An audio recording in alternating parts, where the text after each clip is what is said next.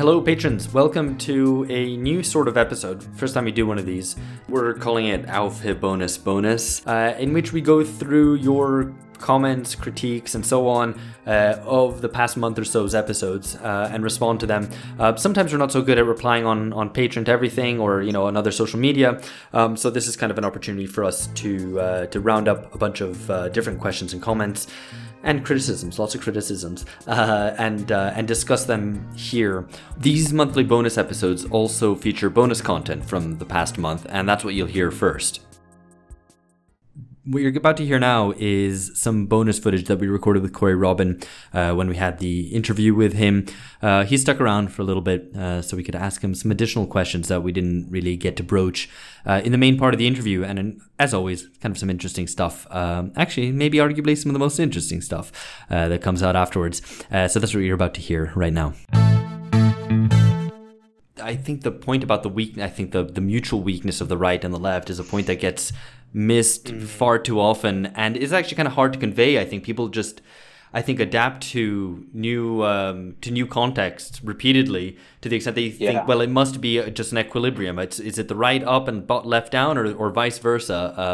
And the kind of mutual ruin of the contending classes kind of point is often lost. Yeah. I mean, it's also, again, not to get back to the fascism point, but one of the things that also bugs me about that is that, fascism was formed in the crucible against the workers' movement and socialist movements and parties and revolution. And it had the same kind of will to power that there was on the left and the will to reconstruct and imagine. I mean, everybody always focuses on the dystopian elements of fascism for obvious reasons, but it was also kind of an enormous explosion of political creativity and a will to reconstruct polity. And the right just does not have that right now. And so that's part of the performativity on the right. And that's also true of most of the left. And again, part of what gives me a little bit of hope right now is that I think there's a real impatience with that kind of performativity. You would never know this from social media, which is nothing but that. But I think on the ground, it's kind of different. But I do think, you're right. I mean, it is the kind of the mutual weakness. Although, be quiet. But, one of the things that then people do is they say, well, that means the obsolescence of the left and right, which I don't believe that at all. I just think that both are, very. They always wanted to come to that conclusion anyway, I think. Yes, yeah. I think some people had written books back in the 90s with that thesis and want a chance to produce a new edition. But yeah, maybe just to pick this up. Sorry, go on, Phil. I think we might be make the same point here. Well, it was only to say, I mean, I think the right's lack of political creativity, as you put it, and the left too, is partly speaks to how far both are wedded to neoliberalism. Yeah. And the only thing that's imaginable is extending the market or, kind of setting up a kind of corporate LGBT society or whatever it might be. And that's essentially, it's the dependence and the orientation around the market as the only horizon of how to organize social collective life that I think is the power of neoliberalism, or the embeddedness of neoliberalism, speaks to that lack of political creativity on both sides. So the one thing I wanted to get just to quickly get your thoughts on, Corey, which we didn't get a chance to chat about in the main part of it, but was there seems to be something of a shift away from neoliberalism on the right. And, there were intimations of that with Bannon, but there's also, kind of a resurgence of certain more intelligent aspects of right-wing thinkers who are talking about, trying to outline a vision of right-wing politics that's more corporatist, more nationalist, and explicitly anti-neoliberal. And, I mean, there's people like Patrick Deneen, but there's others as well. And I wondered, because there seems to be obvious points of overlap with so many of the corporatist arguments that emanate from the left at the moment as well, so many of them incoherent. I wondered how far, how you read this moment and if you see the right adapting and whether or not that tells us anything about our future. So, this was the argument that people had and the concern actually that people really had about Trump. was exactly that he represented this sharp turn away from neoliberalism and the kind of magical elixir that would rejuvenate the right for decades on end. And honestly, I've always been skeptical of that, partially for the American context. I mean, the American Republic, because you have to have a party to attach to with that project, and the American Republican Party simply will not tolerate it. And that's became everybody was always so frightened that Trump would reconstruct the Republican Party, and that the Republican Party reconstructed him. And it's very clear. There was much more of him abandoning a lot of the kind of workerist, economic populist rhetoric when it came to policy. So partly, I think there's just a very hard constraint on this now from the Republican Party, but I think it's actually deeper than that. And this goes back to the right being a reactionary formation.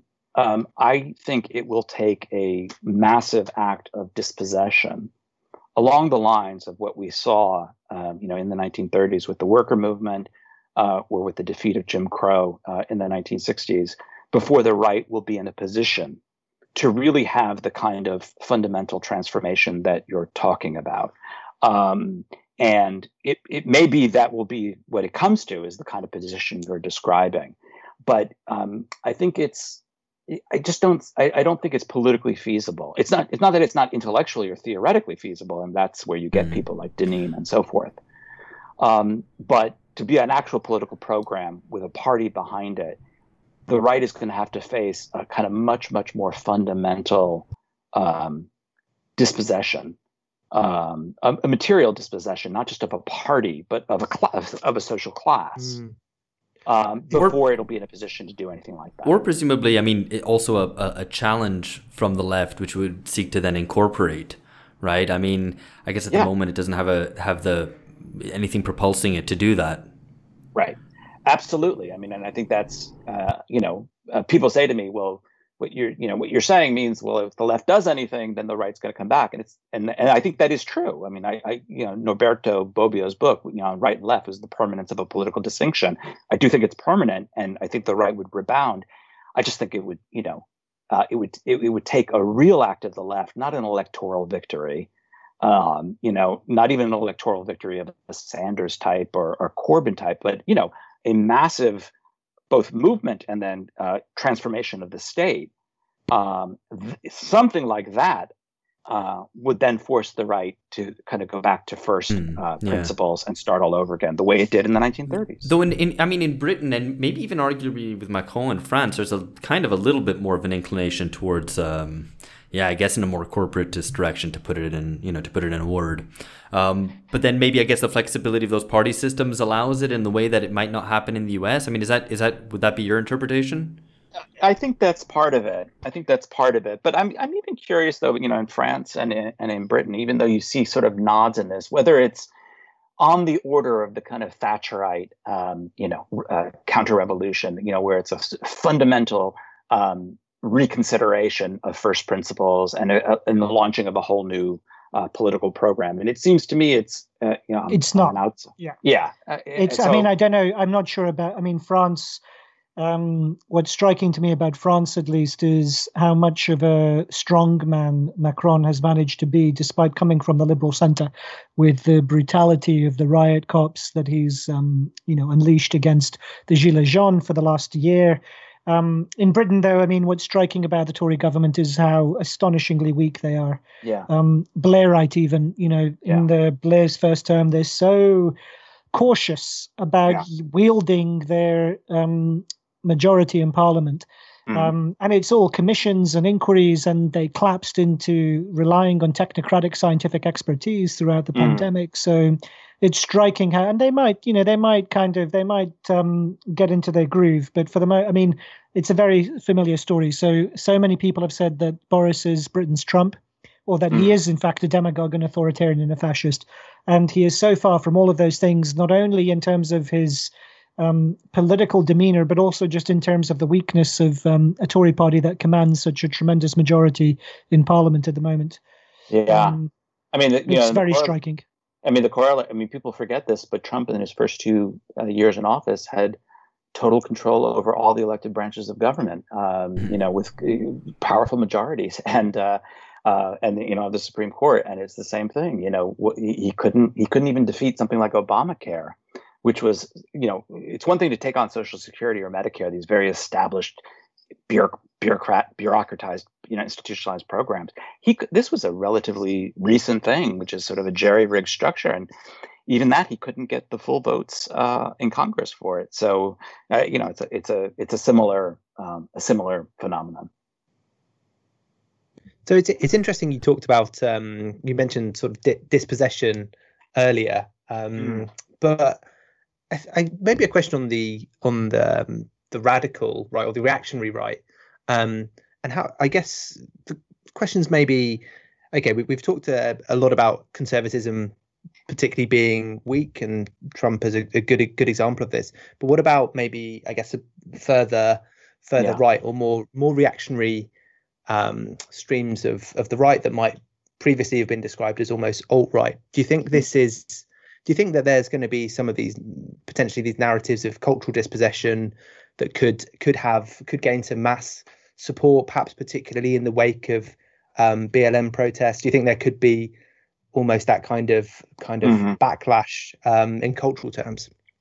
I don't think so. First of all, that's exactly in many ways what Trump was riding, was this sort of notion of cultural dispossession. Yeah. And to the extent that, he's had support, it's, in part based on that.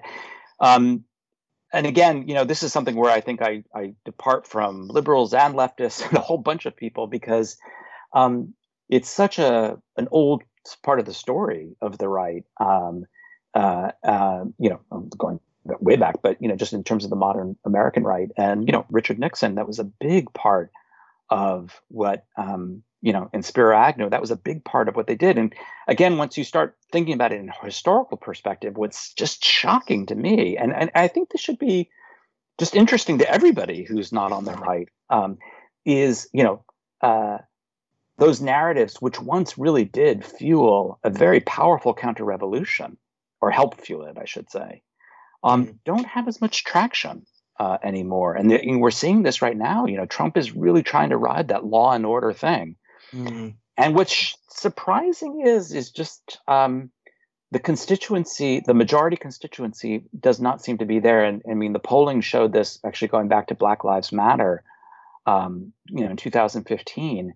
And so I do think a lot of these cultural dispossession arguments, while they're potent, the real story there is the decreasing potency of them. And I don't say this in a coming from a kind of Pollyanna position, like, oh, we're just getting more multicultural. Blah, blah, blah.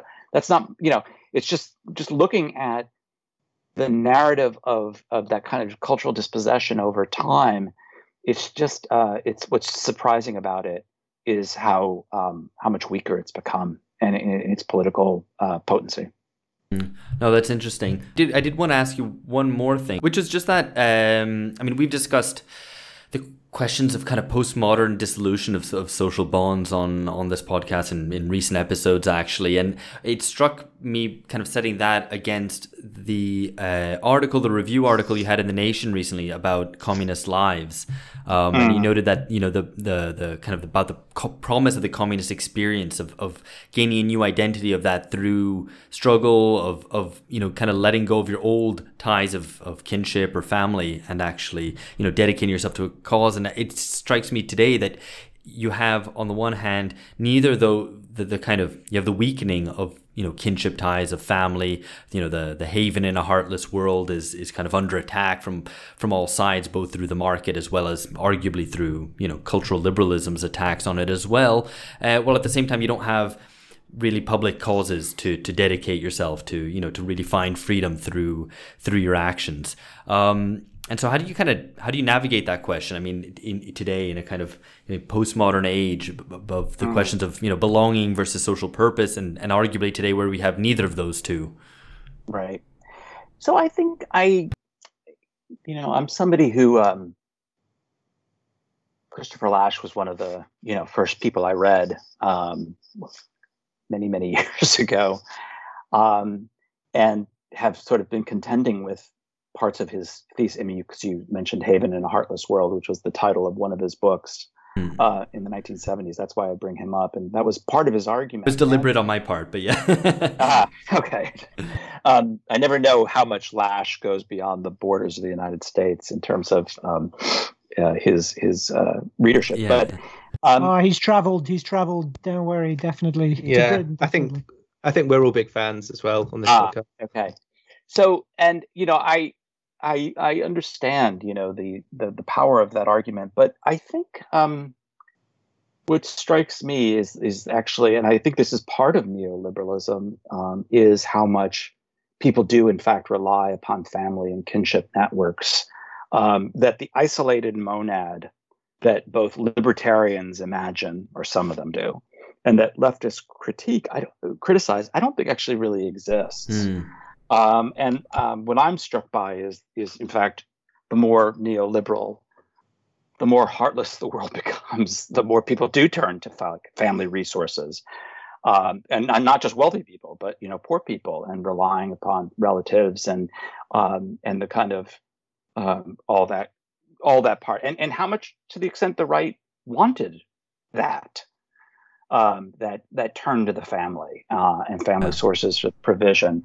So I think I question part of the premise of the question, but I do think the absence of a kind of left narrative in a way of living kind of public lives of freedom is a huge problem. It's a very, very big problem, and one of the sources of my ongoing sources of frustration with the left is its inability to supply that, and so I think that is a big, is something that really does have to be overcome. But I'm less persuaded of an argument that I've been wrestling with since I was in college, about the dissolution of the family and things like that. I think about it, it's in the same way that I think the workplace is not a structure of isolation, but quite the opposite. It's a structure of intense sociality, some of it good and a lot of it quite bad. I think that's also true of the family as well. I think that certainly strikes me as true about the kind of retreat to the family. I mean, it strikes me here very much in Brazil, but I appreciate that, in Brazil, the family is still a major social institution in the way that it probably isn't nowadays in the US, and certainly isn't in a lot of Western Europe, and certainly my experience in Britain. But, the degree to which the reactionary right through Bolsonaro has mobilized that kind of, I'm going to just defend what's mine here with the family, against a kind of brutal outer world. But of course, that's it's a very different context. So, I appreciate that might not be entirely the same case. But on the other side of it, as you said about the kind of living out a kind of public freedom, it's hard because I think often on the left that only exists as a sort of exhortation. Like, commit to the cause, go out and do it, and without a real movement out there happening that you can actually plug into, it's completely, how would you put it? Completely like self-motivated, I guess. Yeah, no, I mean, and there's, an intense moralism that goes with it that I find, not helpful. And, one of the things I was struck by and wrote about in that piece about the Communist Party was, the way the structure of solidarity that it built that was really about both emancipation, but also about discipline. And, that's, of course, in part of the story of how the Communist Party went off the rails as well. So I don't want to pretend like there's not a tremendous dark side to that.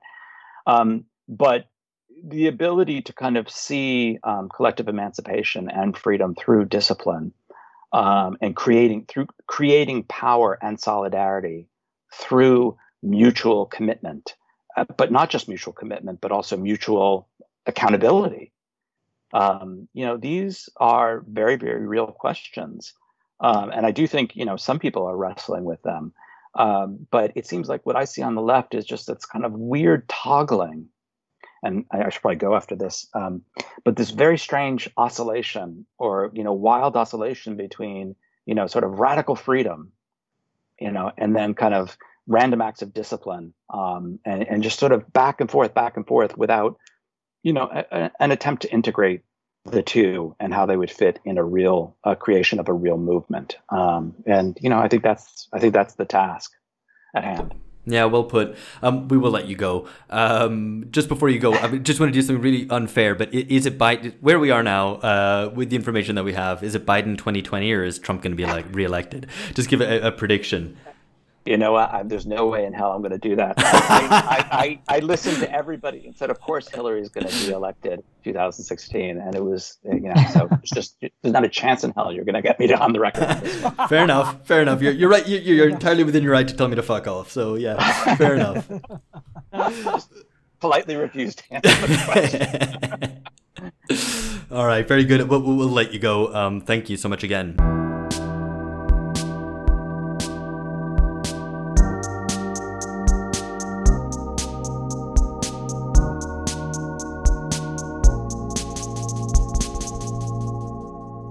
Okay, so now we'll turn to your comments.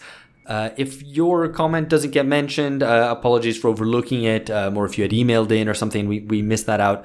Apologies. Feel free to call us shitbags, wherever you care to do that. If your comment doesn't get mentioned, then you should send it back to us in ruder language. Really, get up in our grill. Exactly. So what we're going to do, the way this is going to run, we're going to do them in groups according to the episode that it's replying to, wherever possible. So, and we'll do in reverse order. So we'll do the most recent one first. The first one is episode 129. It's our recent 3 articles on the global BLM. One person, Zoe Hu on Patreon, points out that Cedric Johnson's piece doesn't mention the fact that the fiercest and most protracted protests have been happening in states with Democrat mayors and governors. So I thought that was quite interesting, a worthwhile observation that I. It's a good point, and I think it would, if anything, it would reinforce Cedric Johnson's lines. I mean, it's in many ways. I mean, I think there is. It would fit, wouldn't it? The fact that the Democrats have done nothing for protecting their constituents from the brutality of the police. And also, to some extent, I imagine there's some degree of sponsorship by the some kind of cynical degree of sponsorship by the Democrats for certain kinds of things as well, such as, say, the Chapel Hill Autonomous Zone, so-called CHAZ in Seattle. That seems to me basically to be a sandpit which has been effectively allowed to flourish by the Democratic Party for whatever reasons they have on the ground before they decide to close it down. So, I don't think this is. I think it would reinforce the broad thrust of Cedric Johnson's argument more than anything else. Yeah, absolutely. So moving on, this one had a lot more comments. Number 128, Backlash, our episode with Anna Katchen on culturally conservative critics of capitalism. The first comment is from Tom L on Patreon, where, he remarks that it's very easy to look back to the past and think things were better then. So there's always going to be a temptation to a sort of conservative, small c conservative politics. But that he doesn't think it'd be a good idea for the left to embrace cultural conservatism, and it doesn't find blue labor particularly convincing. But what the left does need is a sort of ethos. And an ethos which isn't just guilt, which is what it currently pervades. Hard to disagree with that. And I think we've kind of discussed this question of whether the left needs an ethos or not. I remember Phil kind of disagreeing with that idea. But any thoughts? I think an ethos, you can have a positive ethos, one that's grounded in democracy and the desire to rule ourselves. That is the left's ethos, presumably. An ethos. It's got to be based on interest. It's got to be like. No, I think people. You need to have the interest in self-rule in order to be in a position to kind of undertake your own emancipation. I think that's right. I think, but the ethos would be something that runs through it as a way of organizing your relations and interactions, right? So it's one of respect, if you want, or it could be one of organizing your interest. Surely it would be organizing the interest that you have in social change, and that should be articulating that as an interest. Solidarity and collectivity, for example, would be an ethos which the old left had. almost spontaneously, which yeah, it but doesn't have today. Everyone on the left would say that we do have solidarity with, Chavez and, I don't know, whatever kind of marginalized, kind of oppressed, remote group you can think of. I mean, that's the way in which nobody would deny that they don't have solidarity, But but the point is that it's not any kind of. Often it's not kind of local solidarity. I mean, certainly in terms of like activist discourse, it's often, as you say, about solidarity with something over there, with some kind of struggle that we want to, attach ourselves to. But I think there's something about a more organic solidarity, which is expressed locally and interpersonally, which I think would be is probably often missing, certainly on the online online left. I don't know, man. I mean, it's so hard to get kind of how, it's got to, when you start saying interpersonally, I mean, it just collapses into what kind of ordinary everyday politeness. I mean, I don't know. That might not be a bad start. Maybe you're right. Yeah. So another point made is by Brandon on Patreon, where he points out that there's a kind of conflict between the very online ultra liberals, right? I guess kind of identity politics, hyper liberalism, and maybe an older generation of Marxist feminists like Nancy Fraser and Angela Davis. And that actually it's the kind of online radlibs who started to stand in as a straw man for kind of Marxist feminists. And so they think that there's going to be, this is Brandon, an interesting discussion in the near future is an attempt to navigate the space between thinkers like Angela Nagel and Anna Katchen on one hand, and Marxist feminists like Fraser, Angela Davis, or Silvia Federici on the other, which is interesting. I'm not sure what to make of that. I think it's spot on. In the sense that, they, somebody else, I think, picked up on a similar kind of line, which is untangling these knots. Which is to say that on the one hand, there are those who say that neoliberalism basically recreates forms of new kind of forms of oppression around race and gender, and then the kind of Angela Nagel line, which is that neoliberalism effectively, or left neoliberalism, artificially constructs sites of opposition around issues that are essentially cultural rather than focused on the material interests of workers. And it seems to me those are two, because, what unifies both of them is the fact they're both opposed to what they understand as what Nancy Fraser calls progressive neoliberalism, and, Angela Nagel sees as the kind of cultural hegemony of the liberal left. And so they both kind of identify a common enemy, but see different problems around that. And so I think, and I can see, there's a case to be made for both ends of it. So I think untangling some of those knots, I think, there is useful work to be done there that would be politically clarifying and important. So, I agree with the listener in this instance. Just to add to that, and George, you can come in on this, which connects very closely to the previous comment. It was one comment made by Karl Schapper on Facebook, which is that unfortunately both the idiots in question, that is the kind of online radlibs, and the quote-unquote Nazbols they oppose, are a yawn-inducing appendix to the ongoing end of history. There's a lot to unpack there. George, why don't you unpack it for us and then tell us what you think?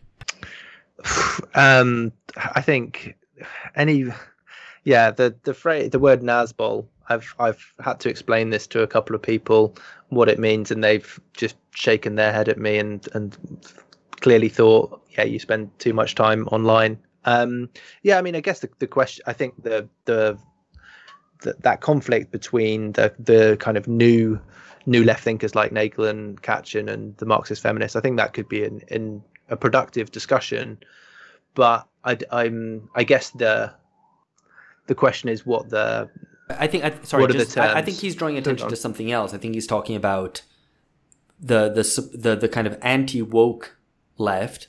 I guess you could say Angela and Anna, and the wokes it's a sideshow, basically a yawn-inducing appendix to the ongoing end of history. So this struggle between the woke liberals and the anti-woke left is bullshit. That's what it's arguing. I think there's there's a good point here, which I agree that it is a bit of there's an element of a sideshow to it, and it's taking sides in the culture war, which I think we have to get beyond culture war. That's the crucial point. On the other hand, I think there's a worthwhile thing in terms of doing some kind of house cleaning, in terms of getting rid of a lot of these cultural liberal ideas on the left. So I think there is an important struggle to be had there, but I don't think it should dominate political thinking. Yeah, I mean, I'm a big fan of Karl Schapper on social media, the kinds of points that he makes generally, and I often find myself in agreement with him. But this said, I mean, I don't, I suppose the finding these kinds of debates tedious is a luxury I don't think we can necessarily afford, because it's the form through which we have to disentangle certain kinds of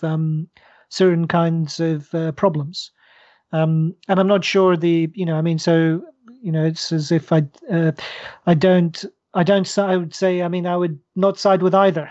I mean, I'm certainly not, I'm sympathetic to Lasch, but I'm not a Laschian, nor a left conservative of any kind of description. So, but nonetheless, I see that there is some utility in trying to understand what's at stake in these debates, because I think for a change, perhaps there is something genuinely at stake in this attempt to overcome the soggy and debilitating liberalism which encumbers the way in which the left understands itself. Yeah, fair enough. I don't disagree with that. So let's move on to another one about which we had a lot of comments. So episodes 126 and 127, that was Mr. Bunga Goes to Washington number 3 with Angela Nagel and Michael Tracy.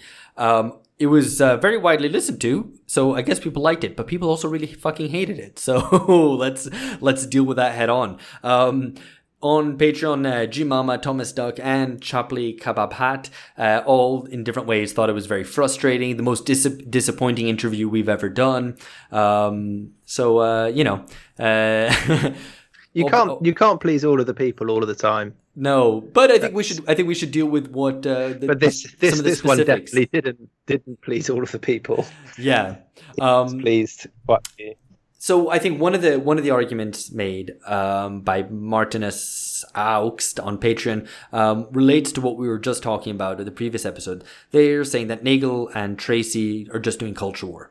They de facto support neoliberal austerity because they support Tulsi, for example, and that basically this is just a little shit fight, an endless culture war with everyone being butthurt on all sides.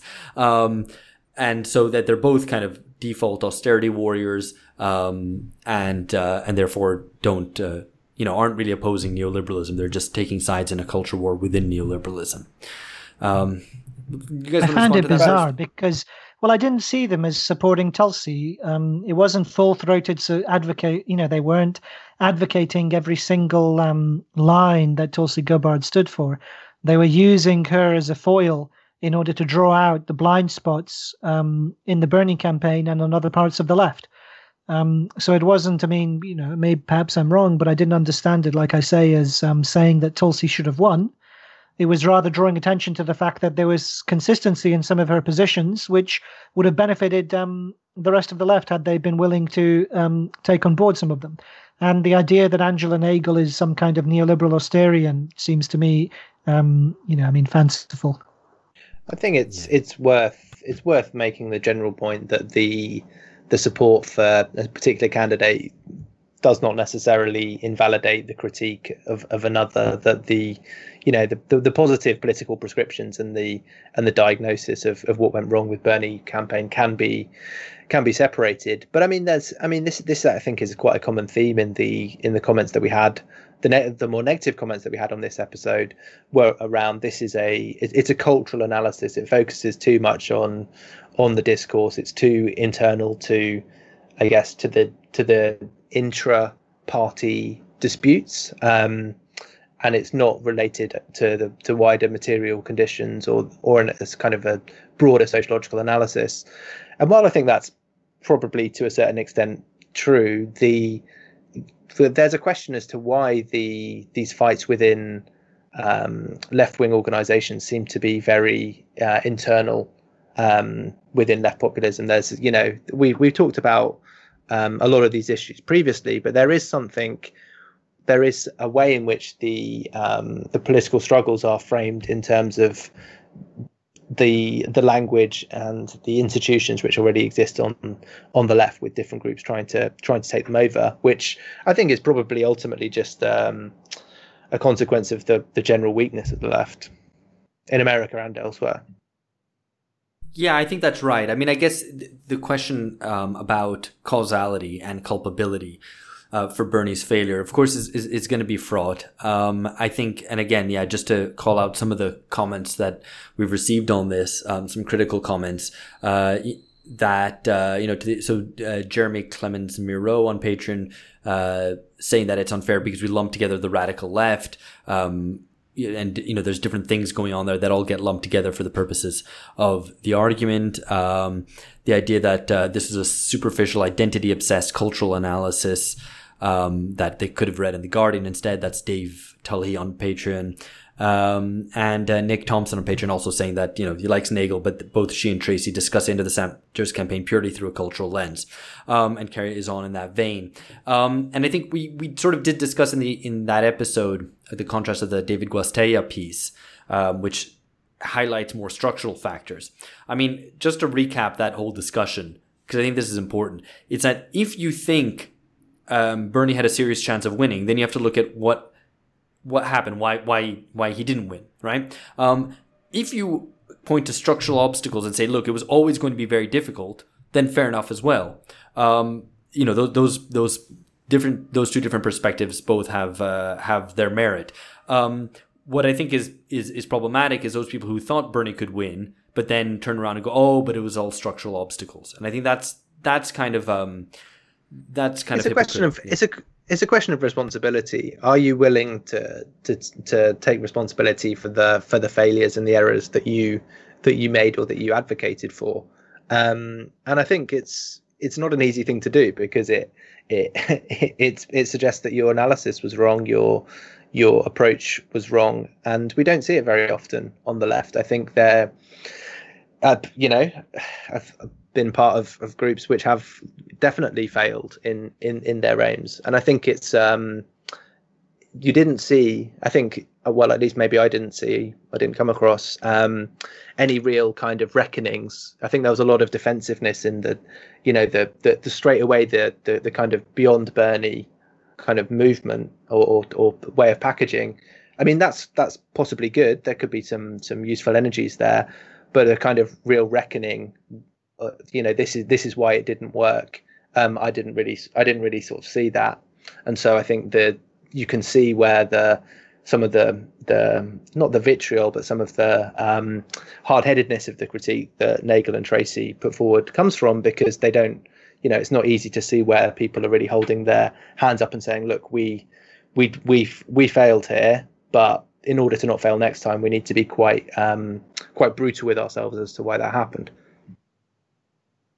Yeah, I mean, I agree with that. I tend to agree with a little bit of the thrust of the comments, insofar as maybe it is too cultural an analysis. But I think we need to disentangle that. So, was Bernie too woke, and did that put people off? Maybe, maybe not. But at the end of the day, they're going to mainly registered Democrats in many of the states anyway, who might like that kind of thing.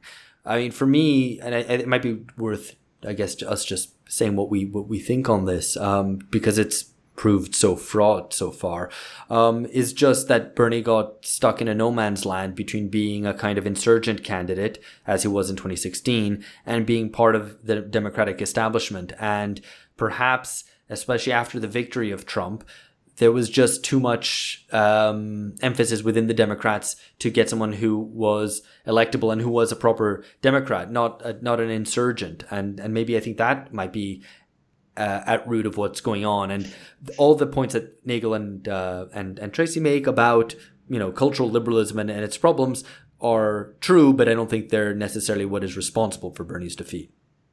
Surely the conclusion is more research is needed, or more accurately, more episodes in the Mr. Bunga Goes to Washington series are needed. Yeah, Indeed.